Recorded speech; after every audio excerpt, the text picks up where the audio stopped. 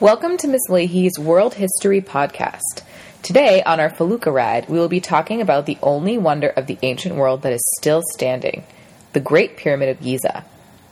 Historians, archaeologists, and scientists alike have been wondering for thousands of years how this majestic monument could have possibly been built in 20 years by a civilization that had no modern technology. The Great Pyramid stands 450 feet tall. It is made of more than 2 million stone blocks, all of which weigh close to 3 tons. It has been standing for over 4,000 years, and yet its construction continues to remain a mystery. There are many theories as to how the Egyptians could have possibly built this monument. They range from the logical to the absurd, and no, aliens played no part in its building. Today you are going to learn 3 popular theories. After you have heard all 3 theories, you will discuss with your Felucca mates which one you think makes the most sense.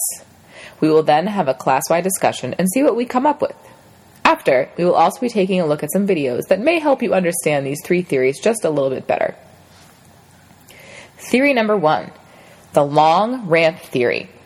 The long ramp theory states that the ancient Egyptians cut the huge stones from the earth in a quarry in the city of Aswan and dragged the blocks of stone, or possibly floated them up the Nile, to the site of the pyramid.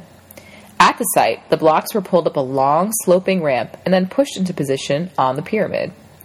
Some questions that remain about this theory are, where are the remains of the ramp today? And where do they get the materials to make the ramp as well as the blocks for the pyramid?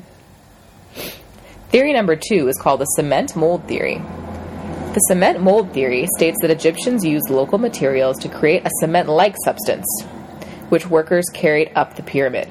The cement-like substance was poured into a mold and mixed with water to form the huge blocks. These molds were placed directly on the pyramid so that when the mixture dried and the mold was removed, the block sat perfectly in place.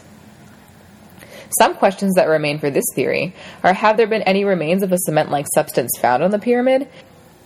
What do they think was used to make the cement-like substance, especially in such large quantities?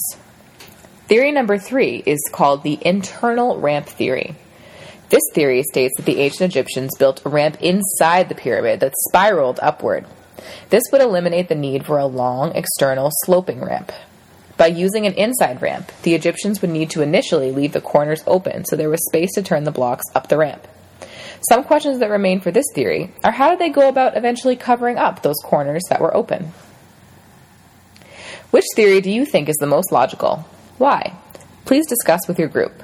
Remember, this is still a hotly contested topic amongst archaeologists and historians. People devote time and new technology, including heat technology and the recent use of drones, to find out more about the pyramid every day.